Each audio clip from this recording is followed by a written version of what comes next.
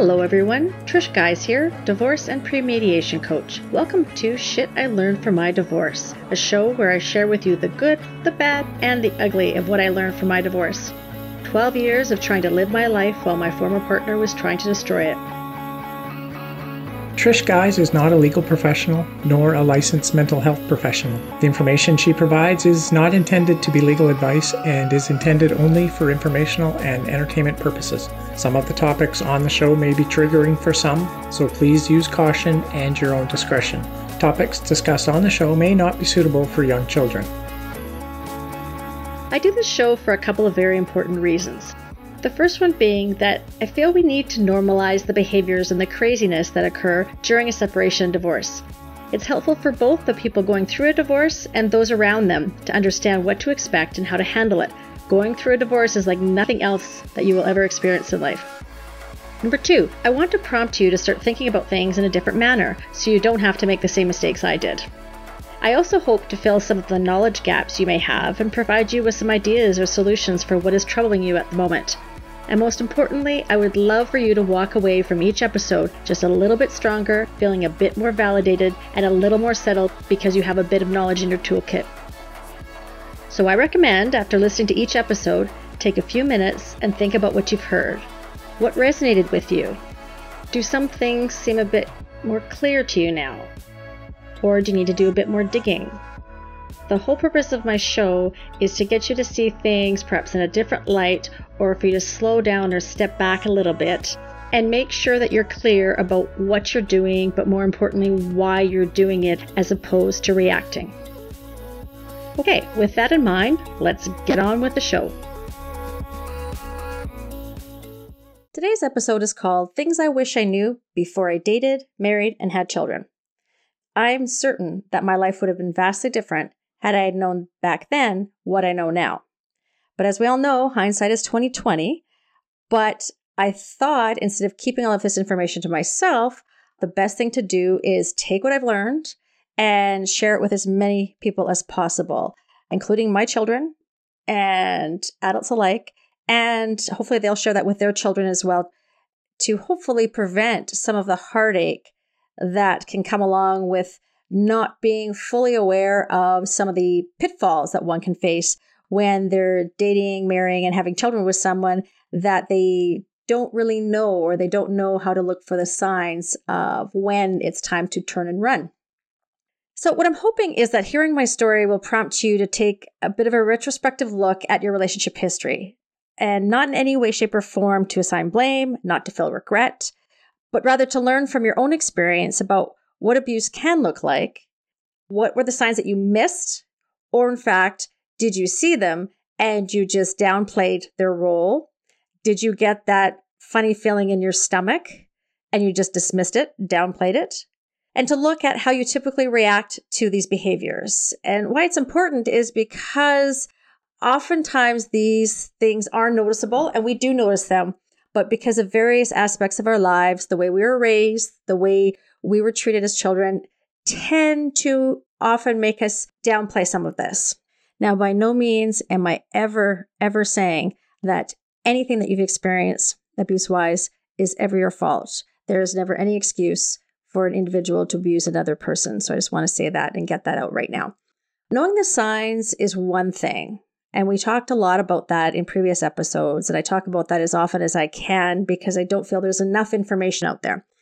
But if you don't have a handle on how you tend to react to certain behaviors, you will be more apt to find yourself in the same situation in the future. I firmly believe that one of the main reasons why second, third marriages don't fare very well is because we don't learn a whole lot from our first marriage. Sometimes we tend to externalize, which is fair enough, but we don't look at some of our own reactions and some of the reasons why we behave that we do. And then, of course, we repeat the same behavior in the next relationship, or we become attracted to the same individual. And we're always wondering, why are we so attracted to her? Why do we attract the same type of individual that's not good for you? And that's why it's important not to say it's your fault, but we need to understand why you are attracted to that. And that has a lot to do with understanding how you behave and understanding where these behaviors come from. Now, one thing I won't be able to do is to give you a list of tips and tricks on how to handle manipulative behavior while you're still in the relationship. That's because I never want to encourage anyone to stay in a situation where they're being abused. From my perspective, the only real solution when one is being abused is to get out as safely as they can, as quickly as you can. But knowing that that is one of the most dangerous things an individual can do. The most dangerous time in a person's life, an abuse victim's life, is when they threaten to leave or when they in fact do leave. That being said, I want to be cautious and not coach people to find ways to just grin and bear it and stay in a dangerous situation. I think it's key for everyone to realize that there's no point wasting another second trying to change someone who doesn't want to change, or for that matter, doesn't see a need to change, because in fact, they see you as the problem. When in actual fact, you are not the problem. What I see time and time again, and when I'm working with clients going through a divorce or separation, I tell people that the issue is not the issue. I know you feel like you're the issue because that person's making you feel like you're the issue. You're the one inciting conflict. I used to get that comment all the time. But the issue isn't the issue. And how I know that, or how you'll know that, is there will be times where you do capitulate or you do want to resolve the conflict. So you do what they're demanding. But lo and behold, there's yet either another issue or that does not solve the problem. Why? Because they move the goalposts. It's never good enough. The problem is they think that you're the problem, and they think that if certain things happen, then everything will be all right again. But that's not the case, because there's a deep-rooted problem, probably from way back in their childhood, that has nothing to do with you, that you can't do anything about even if you tried. Now, on to the story of my trip down coercive control lane. And I'll take you through that, and I'll take you through some of what I have learned and what I wish I had known. And some of it may resonate with you, some of it may not. But I want it to be an eye-opener for you, because I know if I'd heard someone's story when I was in the midst of it, I know I would be more apt to say, wait a second, this isn't the way people are supposed to live. This isn't normal. I know something wasn't right, but I didn't know it was that bad. Because up until just a few years ago, honestly, I had no idea that I was experiencing abuse, that what I had experienced was abuse. I would never have categorized it as that, because just like everyone else, I thought abuse meant physical. And yes, I had been on one occasion, but other than that, I thought, no, I was just in a very unhappy marriage. And that was true, but it was so much more than that. So before separation, my spouse at the time was very easygoing, never made demands, always agreeable, whatever you want to do. And seemed very sweet, very thoughtful, very attentive, very love bombing. And at the time I didn't know that. And it's so easy to fall for that, especially when you're young. And if you're not well versed in relationships, you think, wow, this person really has fallen for me. And it makes you feel on top of the world. And they make you feel like you're the only person in the room. And I can understand why that feels good. I experienced it. However, that is typically a red flag, because it is not normal to jump in so heavily and be so intense so quickly. The problem was that after separation, he became this rage-filled, unstable, violent, deceptive individual, someone who I had never thought I knew. I thought, this is crazy. Who is this person? What has happened? And I made the mistake of thinking, oh, well, he's just upset at the time and this will change, not realizing that in fact, this moment, or he had been building up to this moment for a very, very long time. I just didn't see all of the insidious behavior and some overt behavior as a part of this whole strategy. I couldn't understand how a person could change so drastically. It was almost like a Dr. Jekyll and Mr. Hyde, or like the Incredible Hulk, if any of you have seen that movie or that TV series many years ago. But as I said, the fact is he hadn't changed. The man I thought I knew had truly never existed. It turned out to be all an act. And how I know that is the individual who he became after the separation, he is still that way today. He has sustained that. The man I was seeing after separation was, in my mind, a truer depiction of who he really was. So let me give you a little sense of things that I missed, because I misconstrued them as being somewhat positive. And I'm sure many of you can relate to some of these things. Because he really honestly could have written a book on how to woo a girl under 60 seconds. Like I said, he was charming, kind, funny, willing to give anybody the shirt off his back. All of the things I thought I was looking for. We seemed to have a lot in common. Both of our parents were in the same profession. He had a younger sibling with the big age difference, just like I did. But looking back now, I realized the first sign of trouble was on our very first date. He came to pick me up, and before he even said hello, he took one look at me and said, "You're not wearing that, are you?"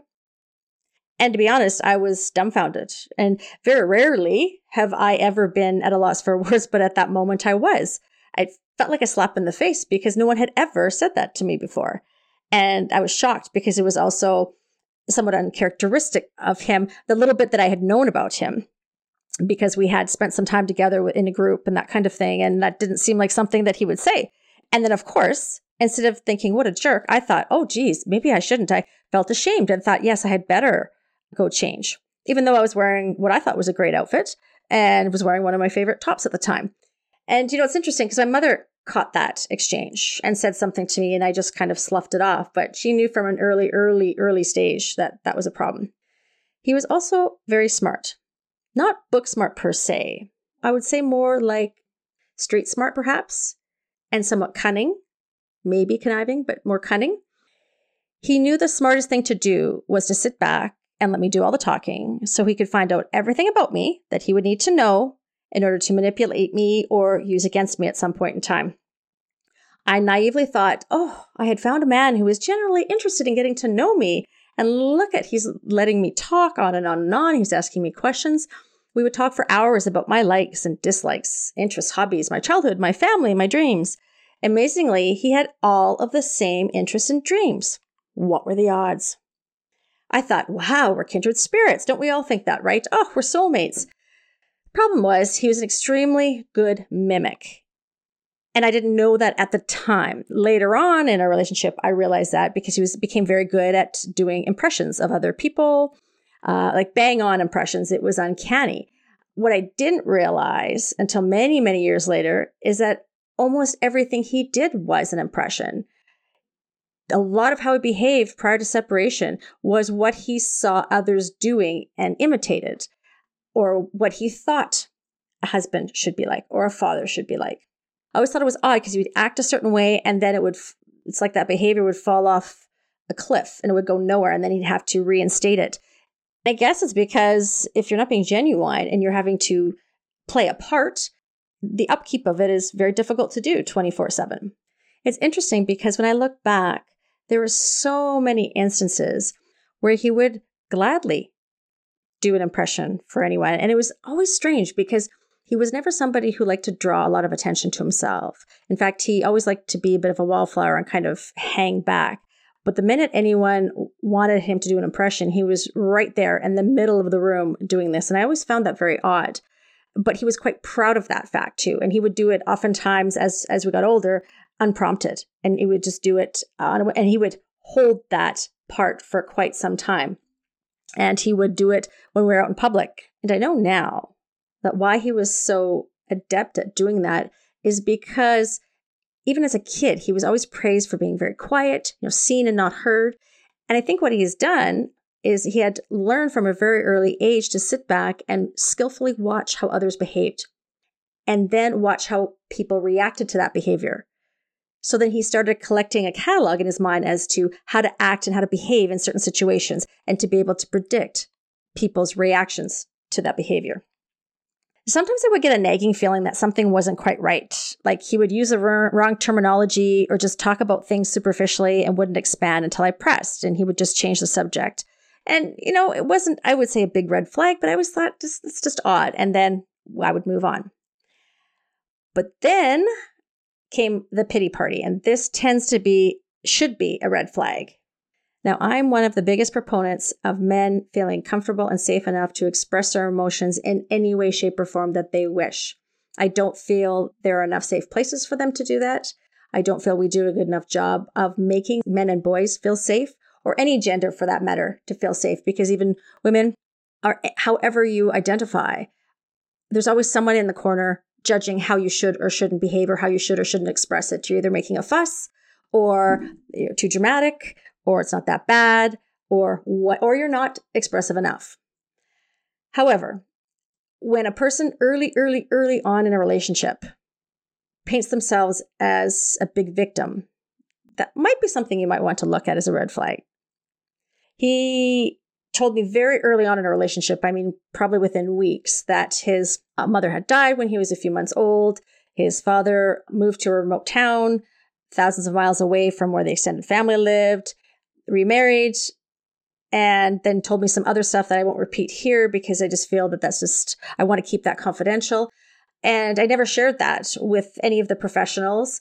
And that's something that I will never share with them or the children or anything like that. I was shocked, but more importantly, what he wanted to happen happened. I instantly felt sorry for him, and I instantly wanted to kind of, cocoon him and protect him from any further harm. He got me hook, line, and sinker. Now, I know a lot of what he told me was true, but regardless, when someone dumps that on you very early on, there's typically only one reason for doing that. It's not so that you can get connected. No, it's so that you can reel that person in, because he was so smart. He determined probably from the first moment he met me, that I was a very empathetic person and very caring. And that's hearing something like that, I would jump in and I would fight for that person and protect that person. That's who I've been since I was little. And so he knew that. And that was the first point where he started to exploit that and continued to until just recently when I went no contact. The intent of that ploy was twofold. One, for me to engage my strong sense of empathy, feel sorry for him. And two, for me to admire how remarkable his recovery had been from all those traumas. So not only did I feel empathy towards him, but admiration. Just brilliant manipulation. He knew that as soon as you gain someone's pity, they likely will be putty in your hands. I didn't realize that until just a few years ago. After that came the disclaimer that if he ever seems possessive of me or questions my behavior, it's simply because his last girlfriend had been unfaithful to him. Again, another twofold intent. Eliciting more pity because, my gosh, this just never ends for this poor guy. It's one thing after another. So much trauma. And two, preempting his future abusive behavior with a good excuse. Telling me that, if I seem a little possessive, if I seem a little harsh, it's simply because I've been traumatized in the past. So God forbid I react harshly in the future. I can't possibly re-traumatize him. Brilliant. He's setting the stage as he goes along, but had no clue back then.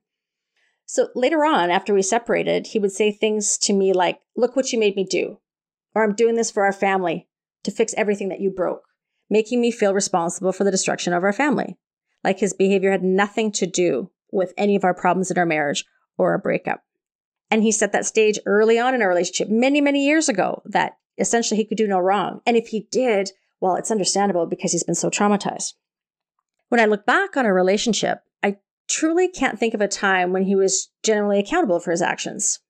He either bought forgiveness, he was famous for buying gifts, which I never wanted, and it just really upset me more, or he cried to elicit empathy, would beat himself up verbally, and then eventually turn the tables. So now I was comforting and reassuring him instead of me being upset as to what happened. This cycle happened over and over again.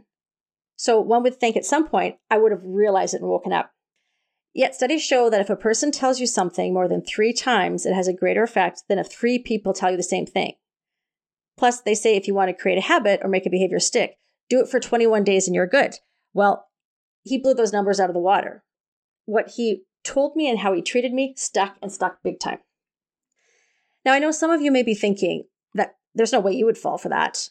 I used to think the same thing. I thought I was extremely bright, which I am, but I thought I was very street smart. I'm not sure why I thought that, simply because I had a very, not sheltered lifestyle or upbringing, but I was very protected. And there's a lot I didn't know. I guess that expression that you hear, you don't know what you don't know, is very, very true. It was in my situation. If all of that were true, that you wouldn't fall for that and I shouldn't have fallen for that, I don't think social media would be as popular as it is. Would it really matter how many likes or followers a person has? Would there be TikTok trends that we have to prevent our kids from participating in because they're dangerous? It's very easy or fake news, it's very easy to fall victim to certain things for various reasons. if our experience with COVID the last few years has taught us anything, is that people find it very difficult to determine what's true and what isn't, even in the face of hard, fast science. You can't predict who's going to believe something, who's not. My ex was never one to be over the top excited about anything. And that always used to bug me because I tend to be, as I'm sure many of you can tell, somewhat passionate. And I'm passionate about lots of things. And I'm very, very rarely seen with flat affect. It's nearly impossible for me. It's not like I have two opposites, but there's hardly any gray area for me. But I would classify him as very gray. Despite that, he always gave the impression that he supported everything I was interested in. But that's all that it was. It was just an impression. He had this knack for showing support and sharing my excitement in things when I first introduced them, but as soon as I achieved them, he would say or do something to knock the wind out of my sails or, kick the feet out from under me, and it just would always leave me feeling deflated. One of the biggest examples was when I think I was maybe 19, 20. One of my first cars was given to me by my grandfather.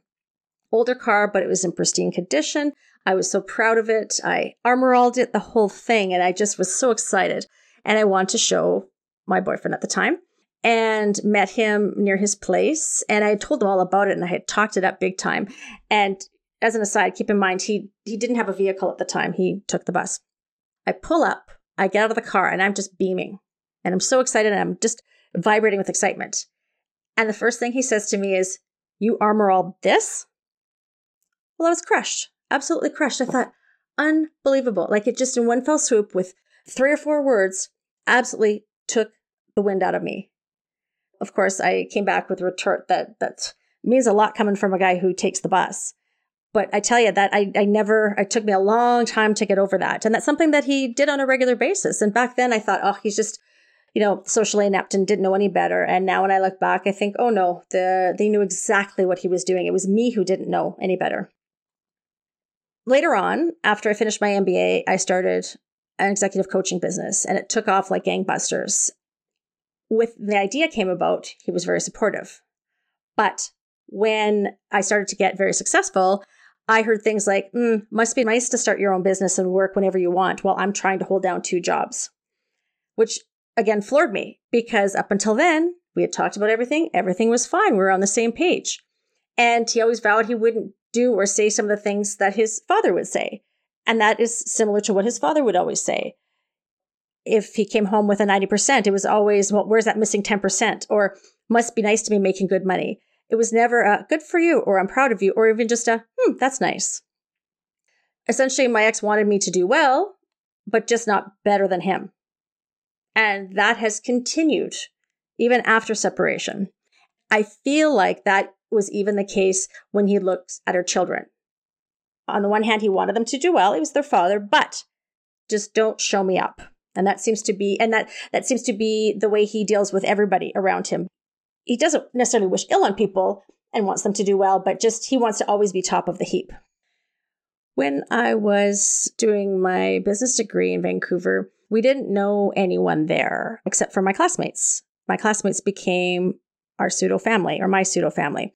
We would study together, golf together, and we even would have orphans' Thanksgivings because only one of our classmates was local. The rest of us were from all over Canada, and especially for Thanksgiving, we wouldn't go back home. Christmas probably, and most often we did, but Thanksgiving never. I was one of the very few that actually had a significant other, but he was always welcome to join, and everyone was happy to have him. And he was eager to go. But then once we would get there, he would act sullen and quiet or annoyed and aloof. That would always set me off. Instead of socializing with others, I would be wondering what's going on or try to tap dance and make things better. He would say he felt uncomfortable because he didn't know anyone and felt better being near me. So then, of course, I felt guilty because I knew everyone so well. We were in class together all the time. I felt compelled to take care of him. I felt that was my responsibility. Eventually, he stopped going. Then he expected me to stop going, which I didn't think was fair. This was my world at the time, and I did not want to isolate myself. I did not want to just go to class and go back home. He never came right out and said it, but would often play the guilt game, and I soon realized it just wasn't worth the hassle anymore. That's when the isolation began. One of the things that he tried to do, and that was probably the first inkling I had, actually probably before that a little bit too, but trying to drive a wedge between myself and my family and friends. One Christmas, my family came out to spend Christmas with us. And as we're all sitting around opening presents, he blurted out, actually, my mom had asked, well, what do you guys think is going to happen next Christmas? Looking forward to having you guys come home, something to that nature. And my ex blurted out, well, no, we're going away. And he and I had talked about that, just generally speaking, but we wouldn't have been able to afford it. I was a student still, and it was just dreaming. That's all it was. And I thought, oh my God, I can't believe you said that, because my family was crushed.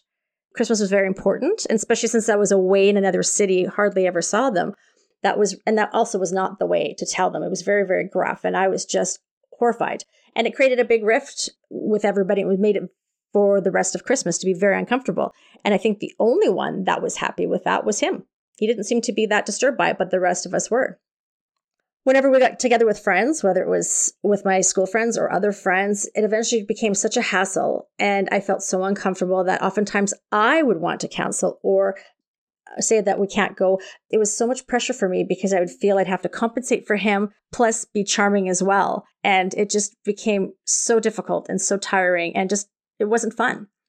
Then things morphed into hearing things like, I don't know if really it's best for you to hang out with them. I don't really think they want the best for you. And that would be something he'd say either about family or friends.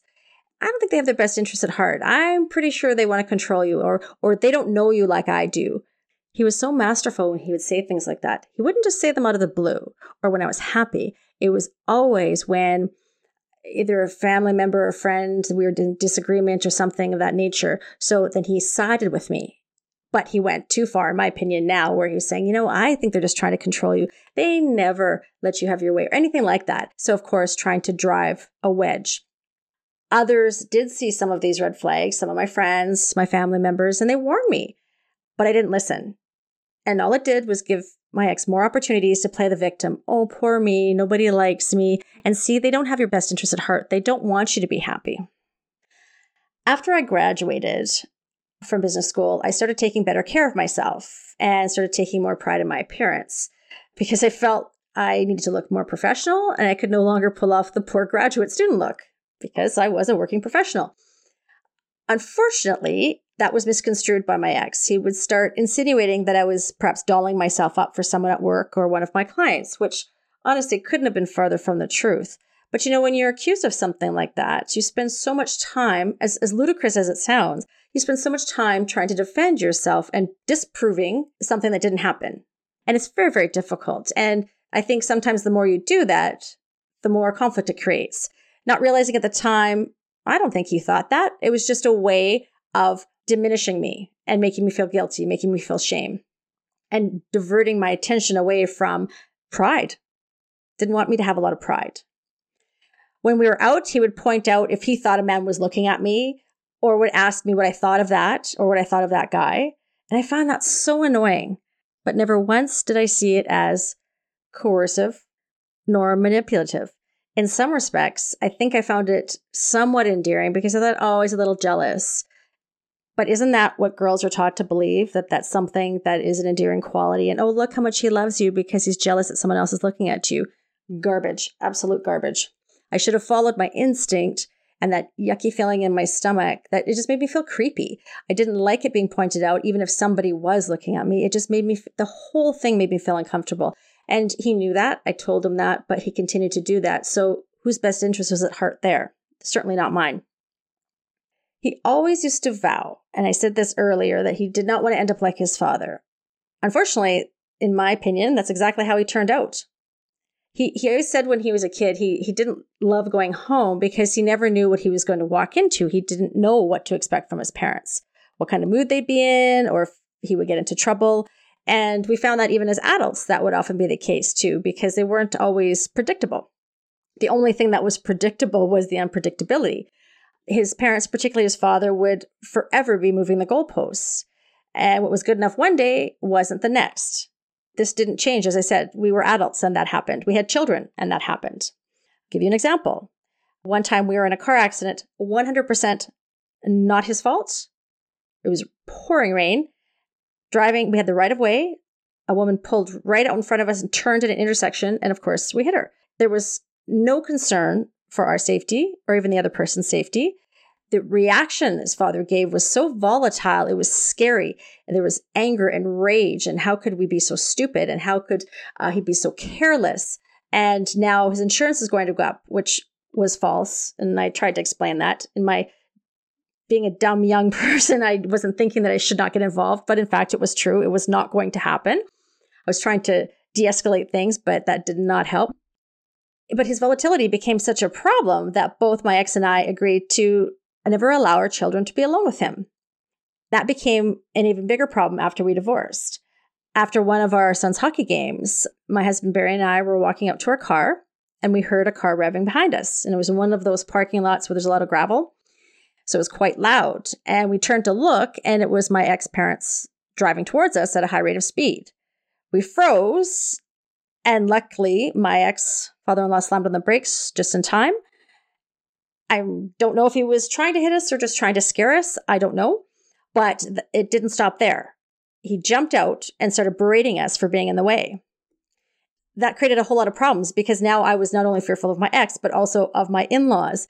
That's the kind of volatility we were dealing with. It started to dawn on me at that point then too, that it's no wonder my ex behaved the way that he did and had that kind of volatility when that's all he knew growing up.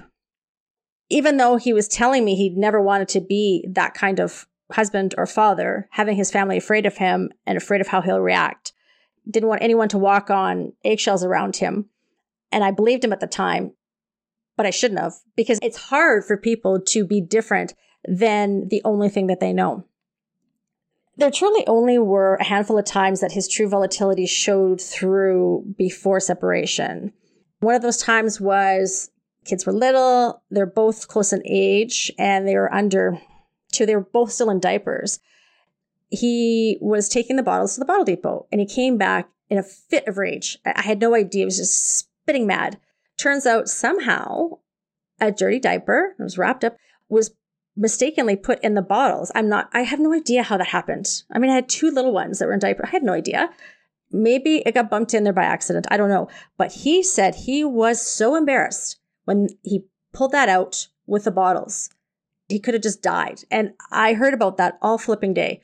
I was shocked because, first of all, sorry, but I don't even know if I did it. I don't know how it happened. My apologies. But what is the big deal? And I'd never seen him react that way. That was shocking to me. Even talking about it now creates a visceral reaction for me. I can still feel a little bit of that shock that I felt a long time ago. Another red flag that I somehow glossed over, I'm not sure how I did that, but he never really had my back when it mattered the most. And this is something that I don't know if I've really realized that until my second marriage, when my husband, without a doubt, 100% of the time has my back, as my parents do. And that's something that when you do have it, I guess when you don't realize something is wrong until you experience the right. He always talked a big game, always sided with me, but all it was just talk. When it came down to act, I would look around and he was nowhere to be seen, leaving me holding the bag. Times where there were situations happening at school and I would have to deal with the other parent or deal with the teacher, sometimes the administrator. He would say things like, wow, that must be really hard for you. And I would think, did you hear that from a psychologist or something? That is exactly what I don't want to hear. We're supposed to be in this together. But it became this vicious circle where he wouldn't act, but something had to be done. So I would do it. And then, of course, he would rely on me doing it. And then I felt extremely overwhelmed because I was constantly having to be the fixer or the Ray Donovan of our family, no matter what occurred.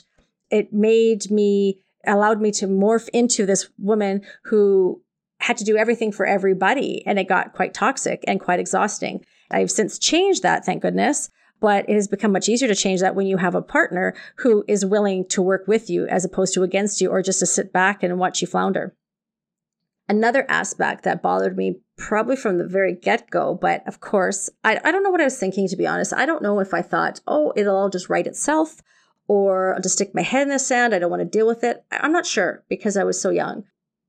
Money is always a big issue in relationships. Young, old, it doesn't matter.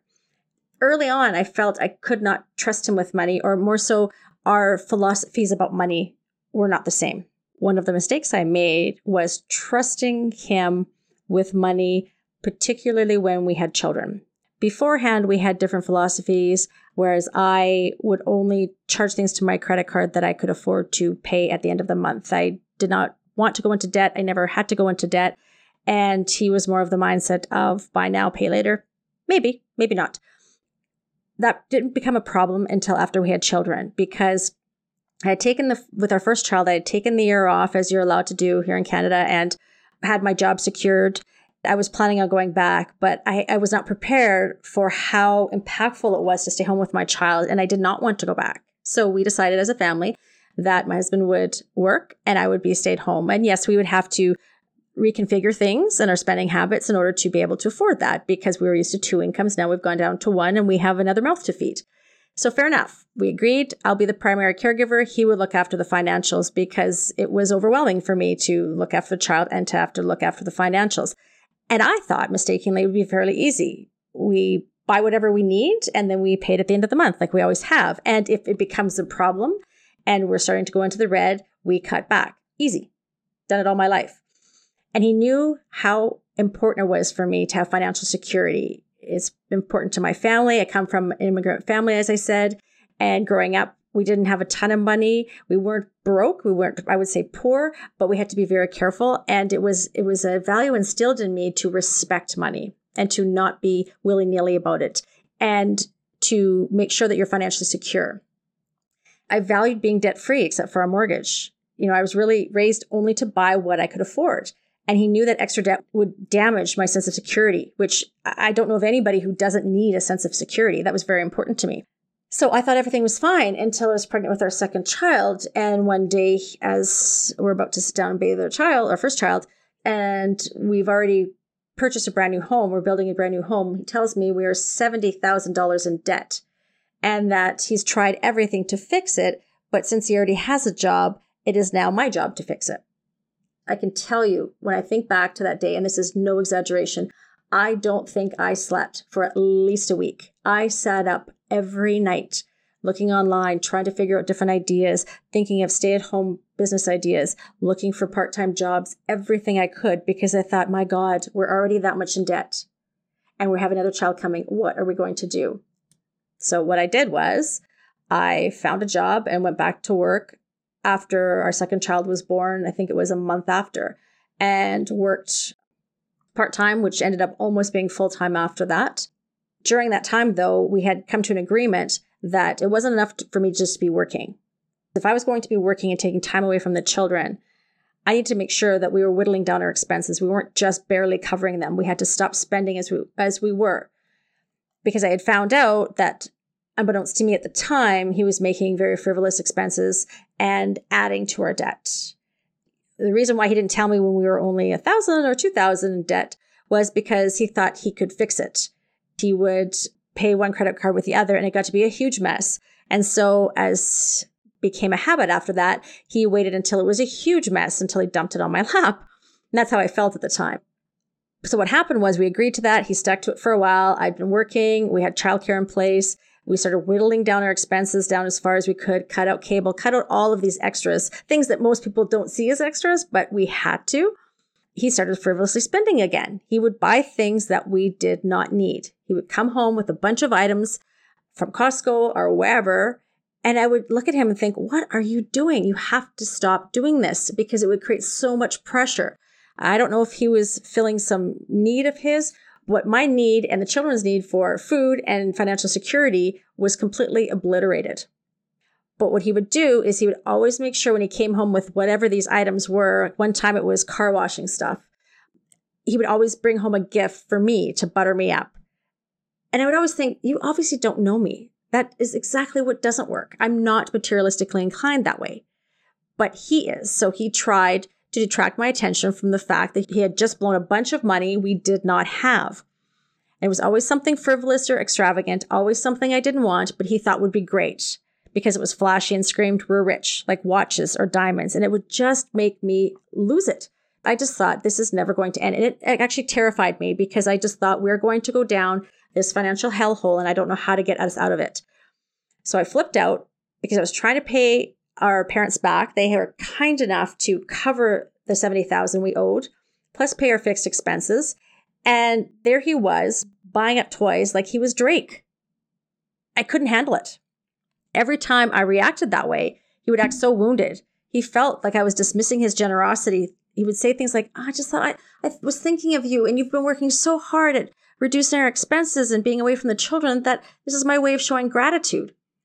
Of course, failing to realize his generosity, I'm doing in quotes, is what got us into that mess in the first place. Shit I Learned from My Divorce is written by me, Trish Guys, and produced by Barry Guys. Audio editing and sound design is by Barry Guys. I would love to have you tell a friend or a family member about this podcast, and you can help me share the important concepts I cover by leaving a rating and review of Shit I Learned from My Divorce on Google Podcast or wherever you listen to your podcasts. To stay up to date on the latest from me or to contact me, visit my website, trishguise.com. That's TRISHGUISE. You can also find me on Twitter and LinkedIn at Trish Guys, and on Facebook and Instagram at Trish Guys Divorce Coach. Thank you so much for listening, everyone. This has been Shit I Learned from My Divorce with me, Trish Guys, divorce and pre-mediation coach. Until next time, be good to yourself and to your kids.